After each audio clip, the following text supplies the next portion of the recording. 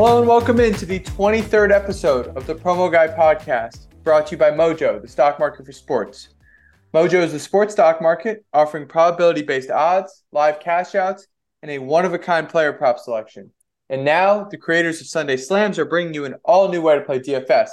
Sign up using code TPG for a 100% deposit match up to $100.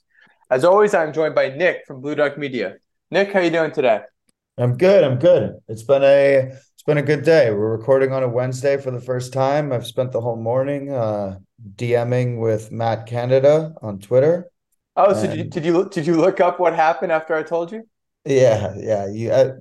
For those just before we started recording, TPG was like, "Do you know what's going on with Matt Canada?" I was like, "I have no idea what you're talking about," and just spent the last 10 minutes in going into a deep dive. What an idiot. It is so funny. So for those who don't know, Matt Canada is the offensive coordinator for the Steelers. He's kind of been a long-time coordinator in college and a little bit in the NFL. And the Steelers offense has struggled this year a lot more than people expected. A lot of people are blaming Matt Canada for it. He has taken to a burner Twitter account, most likely, to kind of defend himself. And the reason why people figured out it was a burner, other than the fact that all of the guys' replies were defending Matt Canada and kind of shitting all over the Steelers players, the other coaches. A lot of the messages were like, first it was this coordinator, then that coordinator. Now it's going to be Canada's fault. When are people going to realize that it's Tomlin's fault, that it's Pickett's fault, that it's the offensive line's fault, stuff like that. Like he was just blaming everybody else. And the reason why they figured out that it was him, other than that, was that they tried to, I guess, log into his account on Twitter, like log into that account that kept defending Matt Canada, and it asked if it wanted to send a confirmation code to, and then it kind of had the email spelled out, and it was like MA, a bunch of stars, like C, a bunch of stars, at S, a bunch of stars.com. And you could basically piece together that it was Matthew Canada at Steelers.com or something like that, which was clearly his work email. So not only was he stupid enough to have a burner account, make it obvious enough for people to check if it were him, but he used his work email as the email for the Twitter account. And I think he Yeah, gets I like mean, Bozo of the Week or something.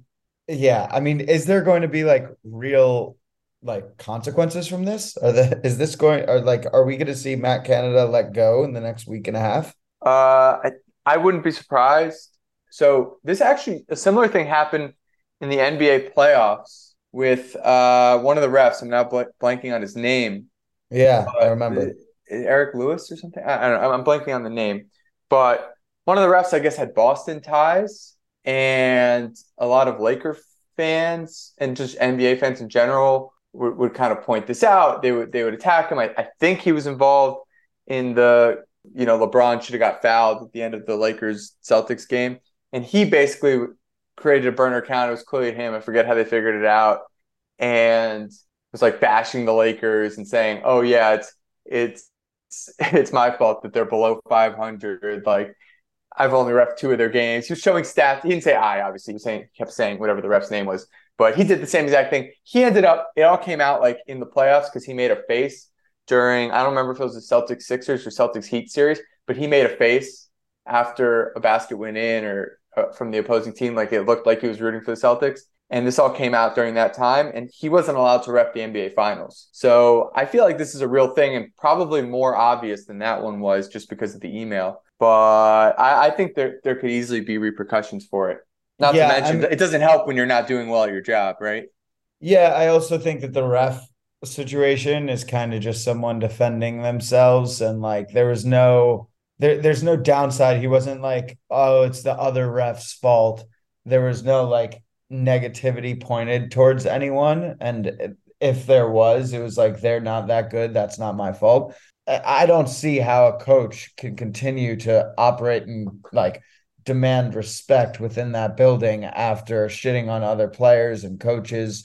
I think Right. that there's like inherently being a coach, you need to be like demand respect. And I don't really see any of the players like being able to respect this guy, yeah. answer this guy. Also, Tomlin last week said in his post-game press conference, there's going to be some serious changes this week. So there was a chance that Tomlin was going to take back over offensive play calling duties anyway, is what I was hearing. So I wouldn't be surprised at all if they let him go in the next week and Tomlin takes over the offense. Yeah, I think that the ref one was just as bad, only because like you can't be like shitting on LeBron and then going and reffing his game, like calling him a crybaby and then going and reffing his game. Like it's just hard to feel like the ref is not biased at all when you see him go on Twitter and like being biased, basically. But I agree. I just can't get over that he used his own email. I mean, that was like, obviously, I'm sure a ton of these guys use burner accounts, but for an offensive coordinator, like not a player, but like, an older guy with a job not relying on athleticism out here, it's not like a college kid being done with a burner. It's like an adult with a professional career who's dumb enough to use his work email for his burner Twitter account. It's a pretty bad look. But Yeah, anyway, it's something else, but let's keep it moving. let's keep it moving. Let's hit the state of the stack. How's it been this week? How's it been this week? Been a bit crazy. I think we made out okay. I would say, and we're gonna do a segment with like the worst beat and the best beat, so I won't get too into like the specific plays. But I would say it was kind of like a tough Saturday, rebounded a bit Sunday, had a pretty good Monday. I think Thursday was down a little bit. It all sort of washed out. There was kind of like a few big swing plays that helped and hurt us. The big one was the Washington play at the end where, they were up big, and then, I'll get into it later, but basically they end up screwing up two big bets for us. But there was definitely some good, especially on Sunday and Monday, to sort of help rebound. And I think we can kind of move on from there. So that's the Twitter account. Discord, bit of the same. The officials did well. There were, it was a pretty standard week overall. We had a nice MGM beat, which I'll get into, that helped MGM a lot. There were bad beats as well, kind of the whole thing, but pretty standard week for us. I would say about flat, small up, sort of overall with everything, other than the officials, which did well. Well, that was a pretty quick state of the stack, but I do think that this week pretty good because we have Because I'm saving the bad beat and good beat stuff. Yeah. Yeah, I figure, but we also have a bit of a longer gambling landscape update this week because we have some actual news to talk about. Prize Picks seems like they're going to be limited in New York and Michigan. And you mentioned that when we were talking before that you think this is an indicator of where the industry is moving. I purposely did not ask what you meant by that because I wanted to ask here. So can you explain to those who haven't seen yet what happened with Prize Picks in New York and Michigan and what you think the outcome will be across the gambling landscape? Well, I don't know if it's so. Okay, so what happened was Prize Picks and Underdog and a lot of this daily fantasy stuff that sort of has seemed like very close to gambling, a lot closer to gambling than it is to fantasy, has been outlawed in New York and Michigan. It's possible more states follow suit. Frankly, I'm not that tuned into it. But what I thought was interesting was just that how hard DraftKings and FanDuel worked to get this done. Obviously, they viewed the growing relevance and popularity of Prize Picks and Underdog as competition, as stealing market share. So it wasn't just relevant to the Florida, Texas, California states that FanDuel and DraftKings can't operate their sports books in, but it was relevant in, New York and Michigan and others. So they kind of worked together to get this done. The reason why I said, it's interesting what this kind of signals for the future of sports betting is that I think FanDuel and DraftKings are just sort of begging for this to be only a couple sports books and ultimately get to a place where, they're sort of trouncing the competition, making it whatever you want to call it. What is it? I'm going to sound stupid here. Like oligarchy. What's the? Yeah, like there's like two or three. Yeah. Okay. Yeah. I think that's ultimately what they want and spending their dollars towards rather than, and this isn't taking a shot at them. It's rather than investing more into their platforms and marketing and all that. They're like, okay, let's just get rid of some of the competition. This was sort of an easy one. And there were, especially in like New York, where the taxes are so high, for Prize Picks to be operating and not paying it at least not at those fees, at those taxes, all that was probably frustrating for those sports books. So I think it's interesting to signal like they're sort of like, can we please get to this? But I think it's, yeah, they definitely won this battle, and that's great. But I do think there's just a lot of sports books coming and not a lot leaving. I know people have been saying the opposite, ever since, I don't know if you count Barstool leaving because ESPN's coming, but like, there were like the Twin Spires of the world that were no longer around. There have been a few that have sort of fallen by the wayside, but they keep getting replaced. Like feels like, Fanatics just got a license in New York and they're going to keep growing. Bet365 is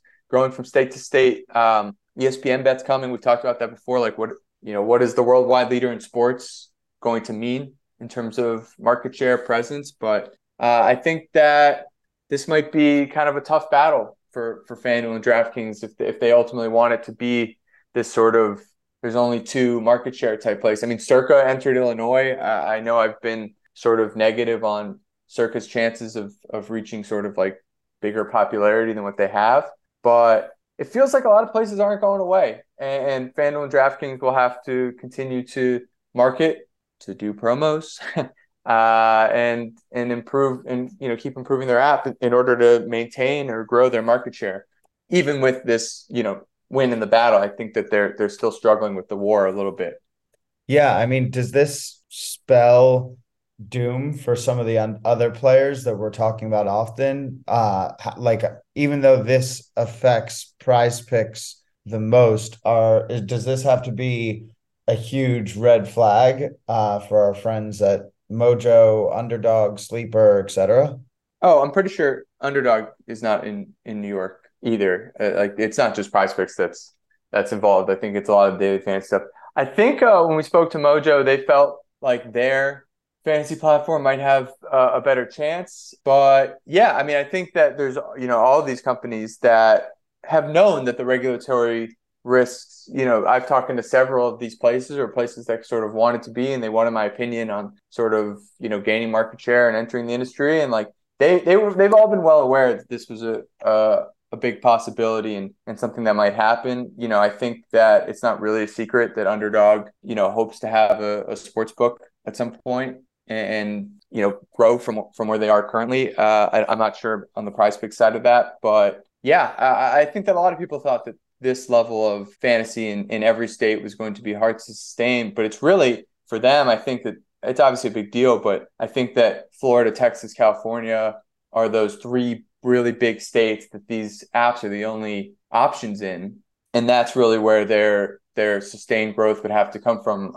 But legalization becomes a huge risk there. So I don't know. We'll see. But yeah, it's not a good day to be Prize Picks. Let me clarify. Are they limiting just the fantasy scoring games, or would it be limiting all the props? Like I use Prize Picks a decent amount. I rarely do the more or less on how they'll perform against their fantasy projection. Would like Justin Fields over rushing yards still be allowed on Prize Picks, or is it just their fantasy score gaming that wouldn't be allowed?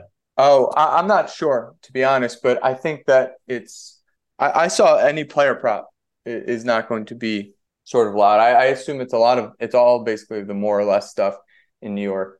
I think like DFS lineups are still okay because if I remember right, the courts like ruled that those were games of skill or whatever. But I think that this just looks too much like sports betting, which is legal in New York and Michigan, but these places don't have licenses to operate, and they're probably not willing to pay the regulatory fees and the taxes that come with it. Just because why do that when you have FanDuel and DraftKings to deal with? You're better off dealing in like California where you don't have the same competition.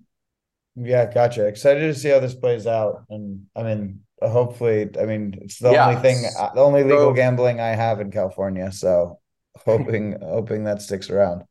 Yeah. So anyway, let's move to Grinds My Gears. Yeah, excited to hear you wanted to surprise me with this one. What's got you fired up this week? You know what really grinds my gears? So I had so many to choose from, to be honest with you. And I actually forgot the one I'd been planning on doing all week. So I'm actually just going to do the one I was doing all week, and we can talk lightly about some of the other ones. But this one goes out to Barstool.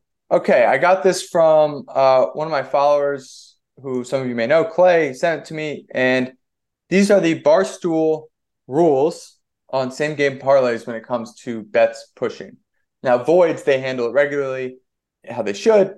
But when a bet pushes, so that would be, you have +3 and the game ends with, the team winning by 3, so the bet pushes. This is what happens. If one or more selections within the SGP is pushed, such as when the outcome of the game is exactly what you bet on, the SGP portion will push, unless one or more selections within the SGP portion settled as a loss. So what does that mean? That means, and I've got the chats to prove it from him, that if your SGP pushes and then the rest of your bet loses, so one part pushes, one part loses, you will lose. And his bet was Notre Dame +3, and then there was a player prop involved. He had 2 different bets. One was Notre Dame +3, player prop that won. His bet pushed. However, a different one with Notre Dame +3 and a player prop that lost in his SGP, it lost.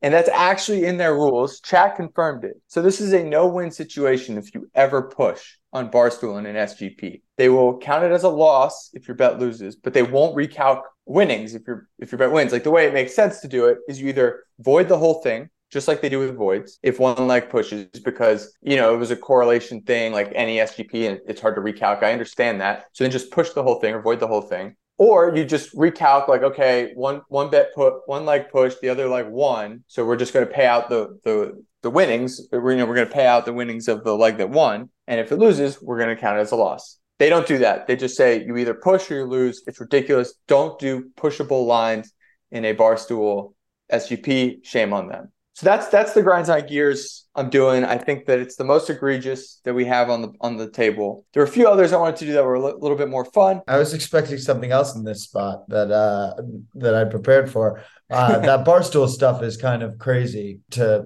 have all pushes be graded as losses feels insane. Losses or pushes, yes.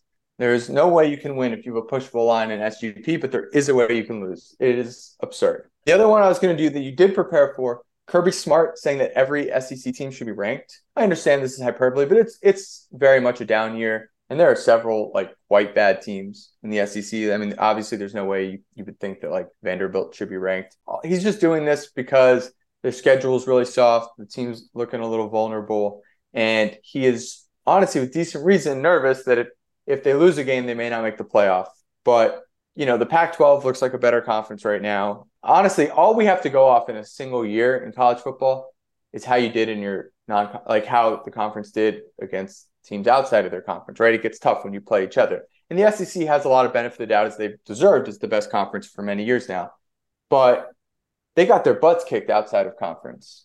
And a lot of teams that don't even look that good, right, in conference. Like, a lot of the big games they lost when they went up against Alabama, lost to Texas in Alabama, and South Carolina lost to North Carolina at South Carolina, and Miami kicked Texas A&M's butt. A lot of their marquee games and non-marquee games out of conference they lost. Not to mention Vanderbilt losing to, what was it, UNLV or something. So I don't like when coaches do this. Worry about your team, get them better. In week 4, posturing about how every SEC team should be ranked as sort of this convoluted way of saying you play a hard schedule, when frankly you've struggled with a mediocre Auburn team that barely beat Cal. You've struggled with your entire mediocre schedule so far, and you don't have much that's all that difficult ahead of you. So that one grinded my gears as well. But Barstool one. Over the last few years, there have been so many seasons where it made sense to say that, where you had a dominant Georgia, Alabama, plus Auburn doing something special, and LSU feeling scary. This just doesn't feel like the year where the SEC, I understand why he's saying it. It's because the SEC doesn't have all the attention it normally does. And normally every single talk show is led talking about the dominance of the SEC. And now the Pac-12, funny enough, in its last year, is the conference that everyone wants to talk about. So I think that the Pac-12 deserves a playoff spot, almost reserved for them, because they actually have so many good teams, and I don't think any of them are. And unfortunately, they might all beat each other up. They really do with the way the schedule's set up. But if there is a 2-loss champ, I think that they will have a very strong argument, especially the teams that did well out of conference. But like the whole conference did so well out of conference. And also, I forgot to mention Florida State dominating LSU. It's just like the SEC just really struggled when it came to playing. Florida got their butt kicked by Utah. Like, I don't know how you recover from that. And also, I don't know how you say, oh, every team in the SEC should be ranked, even though all of the SEC teams lost when they played their out-of-conference games. Like, you can't tell me South Carolina, Vanderbilt, Florida, Auburn, Arkansas, Mississippi State, like none of these teams should be ranked. LSU's actually ranked, and I'm not sure why. They've got 2 losses and got their butt kicked in one of them, and their wins are against Grambling and then Mississippi State and Arkansas. I don't know. I think that was pretty lame with Kirby Smart. But anyway, I actually had a bunch more grinds my gears. FanDuel SGPs adding VIG. FanDuel as of like 10 minutes ago, now having bet boost at $20, but we can talk about that maybe next week or later on. Anyway, let's cut to break. Yeah, Nick? Yeah, we'll be right back in a second. We'll do our Mojo Thursday Night Football play of the week. We found a fun EV play. We'll hit some good beats, bad beats, and the big thought of the week. Cool. I'm in love with Mojo Fantasy. It's a crazy new app that turns sportsbook odds and selections into fantasy contests. Here's how it works. There are thousands of NFL and MLB player props. You build a portfolio, and the better your portfolio performs, the more cash you win. Pick as many props as you want and try and beat the crowd. Also, you can compare their lines to sportsbook lines to help yourself beat the crowd. Always EV bet. Anyway, it's that simple. Make picks, make moves, make money. Check it out on the App Store now. They're coming to more states and adding more sports soon.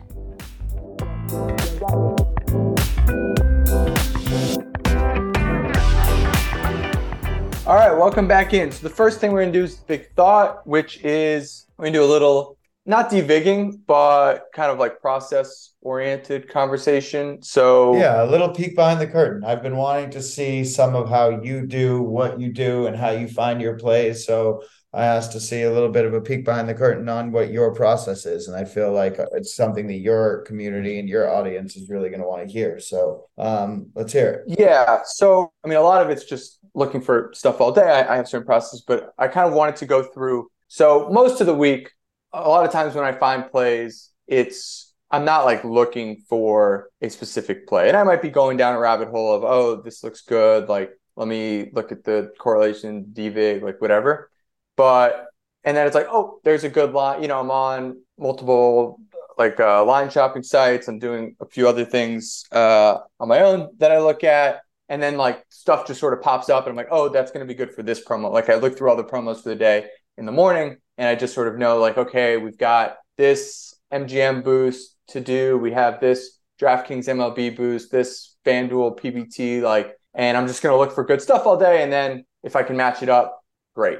But on like a Sunday morning, I think it actually becomes a little bit more easier to explain and better to illuminate on what I'm doing like on a Sunday morning where I don't really have that luxury of, hey, I'm just going to look for good plays and, if it matches up with the promo, great. And then if I can't find anything that matches up for a promo, like I'll start, sort of channeling in like, okay, I need a DraftKings MLB boost. So what happens when on a Sunday morning, I'm like, okay, I need this play. And I think actually a DraftKings MLB boost is a really good place to start because I actually get the most questions about that. I have like these total hits plays that I've been doing. So like, what do I do? So the first thing, I search through sort of like, again, like the multiple line shopping things, anything pop out. Then I sort of, if there's nothing that's decent there, I'll quickly look through like the money lines and the run lines just to see if there's anything decent, like a really good money line run line. It almost never happens. I have like my own SGP stuff that I look at, but for the most part, like I'm probably not putting that on Twitter, as well as like there's probably nothing that's good enough if we've gotten this far into the day, or I'm like, okay, I absolutely need this. It's probably not going to be on the SGP side. So that's where like knowing what places that might be good on DraftKings or on selected book are good. So then that's when I look through the total hit stuff, and it's ended up being the solution a decent amount recently with pretty good success. I think we hit 2 of the MLB boosts this past weekend. So why total hits? Well, it's only on Caesars, Tipico, obviously DraftKings, and Bet365. Those are the only places that have the market. So it's not ideal. But the nice thing is there are differentials, and they don't seem to look at each other at all. They don't seem to hit really the odds screens, because a lot of the odds screens struggle with when places are at different total hits totals. So, for example, I did the Twins line the other day. It was really good. It kind of stood out. DraftKings was at 19.5. I don't remember if the over was -105, -110. It was in that range. Let's call it -110. So Caesars had it -141, -104 for the over, which is crazy big, but whatever. But -105, I think it was -105 actually. -105 is DVIGs very well to that, because the fair line for that's around -120. So it was plus EV to Caesars, but then it was crazy good to get to Tipico was favored over 22.5. And then Bet365 was favored over 22.5. And if you've been following along with these total hits lines, but you could do any sort of like standard deviation of total hits in a high over under game, or, it's actually going to look pretty similar to like an NBA player's points at 19.5. It's going to have a little bit less standard deviation, just because like those points can come in a bit more bunches, but so you have to reduce it a bit, but still, like a 19.5 versus 22.5 line is going to be great EV. So people have asked, like, why are you doing the total hits lines? Well, for player strikeouts, for no run first inning, for, money lines and run lines, like whatever, you're not getting that kind of value. So that's where I'm finding it with total hits line. The same thing sort of applies to like, there's an NFL DraftKings boost for this past Sunday that lost, where I did both teams to score a passing touchdown. And I've used that market a few times. And again, I don't like spelling out a lot of things just because, you don't want them sort of uncovered and ruined. But I think these are the kinds of, baseball's kind of over, and these are the kinds of things that are harder to ruin, right? So whatever. I'm happy to just sort of do like a quick, this is an example.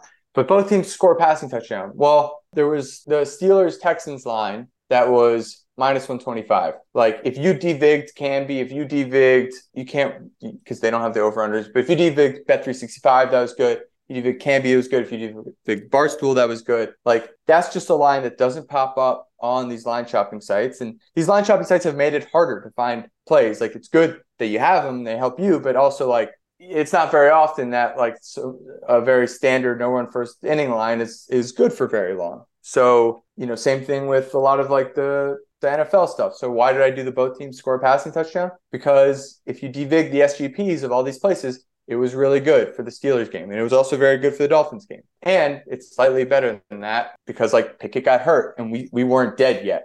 Mitchell Trubisky could have thrown a touchdown, right? So it's actually even better than the devig to other places. So I would say overall, some of it is just looking for good lines all day and spending time on that. It always helps that you know where to look, because I've been doing this for a while, because it's all I do all day. But when it sort of becomes crunch time, a lot of my process involves going to markets that I've found edges in the past and really searching through those, because you can't just wait around for something to pop up and then you give up and you put it on a money line. Like there are high EV plays out there. I've done like the head-to-head player prop stuff in the past. Like some of those were really good. My goal is always to find a plus EV line before the boost. That's always been the goal. But when you have 20 minutes left, it's 12:40 and you haven't found anything. Yeah, sometimes you kind of got to cave and go with the best available. But so during crunch time, I'm definitely looking at places I've had an edge in the past. If I can't find anything on like a line shopping site and nothing sort of jumps out, I'm definitely searching like very particular markets. It's no secret that for the MLB, I go to total hits when sort of all else fails. And honestly, I've gone to it earlier and earlier just because that is where I've found the best success. And I guess the last thing I wanted to just point out is like my process, which might be different. Even it's different than even when I started out. When I started out, I had a full-time job. So I'd get out after work and you were immediately working against the clock. And it had to be, okay, best available, right? It was always best available. But now I have the luxury of, on a normal weekday of, there's nothing really good in MLB right now. I'll save that promo for later. Let's go look for a different promo, or let's just go look for good lines. And then they'll match up with whatever promos we have, because we have so many freaking promos these days. Here's a good question. What would you say your total hits is in the MLB? I mean, in the NBA or the NFL? Like, what is the thing where it's 30 Well, minutes till game time. What is the place where you find yourself going? Because you tend to find most value there. Well, the reason why I felt comfortable going with, speaking about the total hits, one, because baseball is basically over, but two, because like it's no secret at this point. I mean, they've had daily MLB boosts, and sometimes it's, like DraftKings follows me on Twitter. It's not like they don't know that I'm doing total hits plays, 75% of the time. So for that, like, I feel kind of comfortable getting into it, but You don't every want to give sport's away the different. secret sauce. Well, it's not really about the secret sauce. Just like, whenever you put out edges, stuff gets, people are like, oh, interesting. And then, then they start looking at it more and people start playing it more, and then it just sort of is gone. So, I'm pretty careful about being as subtle as I can about certain things. And sometimes it is just about, a one-off decent line. So for the NBA, I don't know what it'll be. To be honest, DraftKings didn't have a ton of like, here's a 25%, here's a 50% boost on any NBA bet today. They didn't have a ton of that. So this will be not new because, I'm intimately aware of the DraftKings offerings and all of that, but it also always changes year by year. I didn't do total hits last year in MLB, right? It always sort of changes and moves, and you got to be able to adapt with it. So for the NFL, like, yeah, I really enjoyed, and they seem to have taken it away. So I guess I can talk about it now. I did enjoy like those head-to-head player props. You could find sort of advantages there. There are, other markets, and in the SGP stuff, I'm also pretty comfortable. But I'm looking at SGPs all day. But for the non-SGP promos, like you just lately I've done some of the both teams score past touchdown. Like that's almost a one-off. I've only done 3 legs. Not like it's always good or anything. Same with the total hits. Sometimes like I look through an entire MLB slate and there's no really good total hit stuff. Like this stuff fluctuates, but there is always sort of that, okay, DraftKings tends to be favorable here, be able to find something here. Nothing good has popped up all day or all week or whatever, depending on how long the promo lasted. Like we got to go. Okay, I'm going to go into X market that I found edges in the past because I know I can get at least close to a fair play there, or maybe I can do better versus, I don't necessarily always feel like I am against the clock a lot of time. I like to be patient, for the up 10 promo, like I love being patient there. Like, but am I looking pretty much all day at like the money lines, and sometimes a line pops up that's really good and I'm just like, all right, let's do it. Let's do it early in the week. But keeping your sort of optionality open is important because the second you lock in a bet, you are saying that is the best bet I will find for this promo all day or all week, depending on how long the promo is. So people like to ask, like, or people like to say, oh man, you're really working hard today. Like, like this past Friday, you just pumped out like 10 promos today. Like you must have been working really hard today. I might be working less hard on that, this past Friday than I do on other days because I'm basically giving in. Like this is the best play we're going to find. I'm looking at this stuff all day anyway. So like, if I'm saving stuff, it just means that I think that we can do better than what's best out there right now. So when I do something early, it usually means it's really good. I mean, obviously, like I'm a person like anyone else. If I have like a wedding that weekend, then I'm less optimistic. I'm going to be able to find something better than what's out there in a day or in 2 days. But, I would say that generally, if I put something out early, it's probably better than something I put out late. And that's simply due to the fact that I'm committing to this must be really good, or I would have waited to see if something better pops up. So that's kind of I don't know. I hope that answered a few questions about how I look at things, why I've done all these total hit stuff, and when I choose to pull a trigger or not. So some of the stuff that's why that you end up seeing like a lot of just late plays from me, like Sunday morning or an hour before, 2 hours before, just sort of a flood of plays, because that is sort of this is what we have left. Anything I put out earlier was probably really good, and it was the best play for that promo.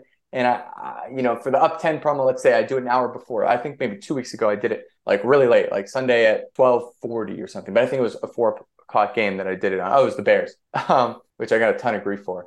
Like there just wasn't anything good popping up all week, or it would move in my slip, kind of stuff. So like I just waited because something's going to get better, or it's just not. And you ran out of time and you go with the best available. I would say I've gotten pretty good at knowing when something will be better than what's best available. Like I still think that Bears line, which moved up to plus 525, it was plus 475 and plus 500 like all week. I wasn't committed to the Bears. I would have done a different play, but I'm just saying like if you stay patient with it and you're only focused on the one promo, you can usually do pretty well and get a decent value even still.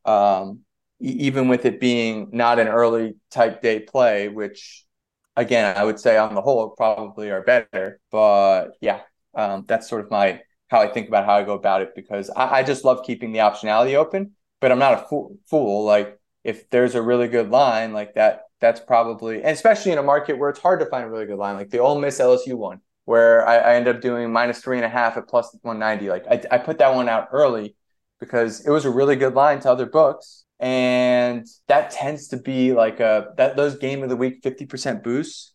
They don't give you a whole lot to work with there. Those tend to be like wide markets in college. You don't have the player props available everywhere. So without player props, you tend to be stuck with first half totals, highest scoring half maybe, and then like the point spreads, the money lines, the total. So if you end up getting like a really good main line on a college bet, even if it's 3 days before, like I'll kill my optionality and say, hey, that's a really good one. Maybe something better pops up, but I think it's more likely than not that it won't, kind of a deal. And that's sort of why I did the Ole Miss one, but maybe I held up. But if there wasn't that -3.5 line, I would have just held it and I would have said, hey, we can find something better in the next 3 days. Yeah, I mean, it's honestly super good to know and feels like it gives a lot of insight into how you approach it. I think the most important tidbit that I take away is when I see a play that comes out super early, I know that you feel very confident that that's the best value that you're going to get. So that's something that you want to jump on right away before any line moves or there's a correction back to where the other books have the number. Yeah, no, well, I mean, one other example that always comes up is like those no run first inning, yes run first inning lines, where like the DraftKings boost that they give out, where sometimes I'll do it right before the game, sometimes I'll do it really early. As soon as that promo drops, I'm immediately checking line. Then I'm like, okay, it's this past one was the Phillies Marlins plus 105 -135. We had a boost, but it was like plus 110. -130 was kind of the inside everywhere. Like there was no edge at plus 105, -135. So I waited. Usually, sometimes we'll get lucky because some promo account or some non-promo account will tell their people, oh, I'm playing yes run first inning, either for the boost or for not the boost. Let's like there's some action on one, and then they completely flip it, and that usually creates a good one. And then I sort of like to jump in. But this one was actually different. I waited, nothing got better. Wait. Caesars just moved to plus 120 for yes run first inning. Wait, Pinnacle just moved to plus 128 -150. DraftKings is about to move towards the under. Like all these books are starting to move towards the under. Circa hadn't moved, which is a whole nother funny conversation. Like people are like, oh, you only need to look at the sharp lines. Well, Pinnacle was plus 128 -150, and Circa was plus 110 -130. So you tell me they're basically zero hold to each other. Again, not that I don't lean towards these places, but like, sometimes you can look at more than two books because those two books you get conflicting information. And then just to me, the no run first inning became kind of the clear play, and I sent it out even though nothing had moved. So yeah, it's a bit of a game in that sense. But the cool part about all of this, and then I'll stop repeating myself, is that you get to use the boost at any time. Nobody's forcing you to use it until the game starts. So you don't have to lock yourself into a play unless you feel good about it, or unless you feel like this is like probably the best I'll do. Yeah, makes sense. And I mean, it's nice that you have that as like a saving grace if you're not finding any value, as long as the books keep giving you boosts and give you a wide variety of things to play, you'll always have something to go to. Yeah, just sort of that sprint on Sunday morning of like, all right, this is what we got left. Like, let's go find the best available for all. And I still get picky with it, but like it's no longer like I have time to wait. It's like, no, I need a FanDuel SGP plus 30% boost for the 1:00 games. It is 12:30. And you want to get it out by 12:45. And but like luckily in that situation, I've probably gotten everything else done. So I can just like really lock in, and I have my correlation stuff that I like to do. So I kind of know where to look, which helps. Like I know which promos will take me longer and take me less long to find something at least of value. But I genuinely spent on Monday night probably like 2 hours looking for a FanDuel SGP play and got really frustrated by how much vig they've added to everything. But again, you still know where to look, and like I knew what I had in my pocket the whole time. So like I had it. I just kept looking for something better, and then I just put out the original because I couldn't get anything better. Yeah. I mean, Okay. yeah, that makes sense. And that rush on Sunday morning is just as fun as it gets. But yeah, let's I talk guess. about finding value. Let's talk about what we found today with our Mojo segment of the day. What'd you see that you like? Yes, so we put this at, so we're 1-1 on the season. But we have profited because the DeAndre Swift rushing attempts was plus 176. We lost the Waller bet. So we're 1-1, but we got the plus 170, whatever it was. I think it was plus 176. So our third play here, honestly, not quite as good as the Swift or Waller. I'd put it more in like the 2% EV camp. It is under 252.5 passing plus rushing yards for Justin Fields at minus 120 on Mojo. So here, the EV ranges just because the different sportsbooks range on his total there. FanDuel is the best at 240.5, and then the highest number is 244.5. So, I have it in sort of that very low plus EV range. If you're going to play a Justin Fields under, I would suggest to go to Mojo, which definitely has the best price for it. All these other places are minus 115 for either 244.5 or even less than that. So that would be our Mojo play of the day. It's not a full unit play or anything. I got to be careful now that we're putting this out where it's actually potentially playable. We'll see if the episode drops in time. But that's the definitely episode the will best. drop in time, so I'm excited that people will finally Right. get The to play last along ones with we us. haven't actually put it out where, we're just trying to show that it doesn't take very long to find, some plus EV plays on Mojo. But this took us all of, I don't know, 6 minutes to find. We went through all the props, compared them to the books, and this was definitely the best one out there. Sam Howell under 1.5 touchdowns at minus 120 was okay, but it was slightly negative EV and actually the same price as Bet365. So this was definitely the best play available, and it is slightly positive EV based on my standard deviation calcs from 240.5 to 244.5. It's closer to fair at 244.5. It's obviously positive at 240.5. Just depends on what books line you use for as the main line. Well, excited that this one is finally getting posted in time for everyone to play. I signed up with code TPG, put in $100, got a free $100, have been playing along so far 1-1. So excited to keep playing them and excited that our audience finally gets to play along with us. We're running a little long, but let's go quick 5 minutes at the end here. Tell me the best bad beat and the best good beat that you had this past weekend, and we'll call it a show. Oh, that's right. I forgot we were doing that. Okay. So I'll start with the worst bad beat, which was, so we had two bets heading into the late game, which was Washington, Arizona. They were the third leg of a FanDuel boost for plus 300. That play was Washington needed to win by 10 plus. And at one point, the live line was 30.5, but it got late into the game and they were up by 10, if I'm not mistaken. I'll have to pull up the score. And it's first and goal at the 5. So this is, they punch in the touchdown and there's basically no way for Arizona to come in and spoil the bet. But we fumble at the 5 after not scoring first and goal the previous possession. And this is Washington against Arizona, massive favorite, arguably the best offense in the country. Twice they don't score in the red zone. Second time they fumble at the 5. So now it's Arizona ball at their own 5. And they go all the way in and score a touchdown. So this was the worst beat of the week. Cost us a plus 300.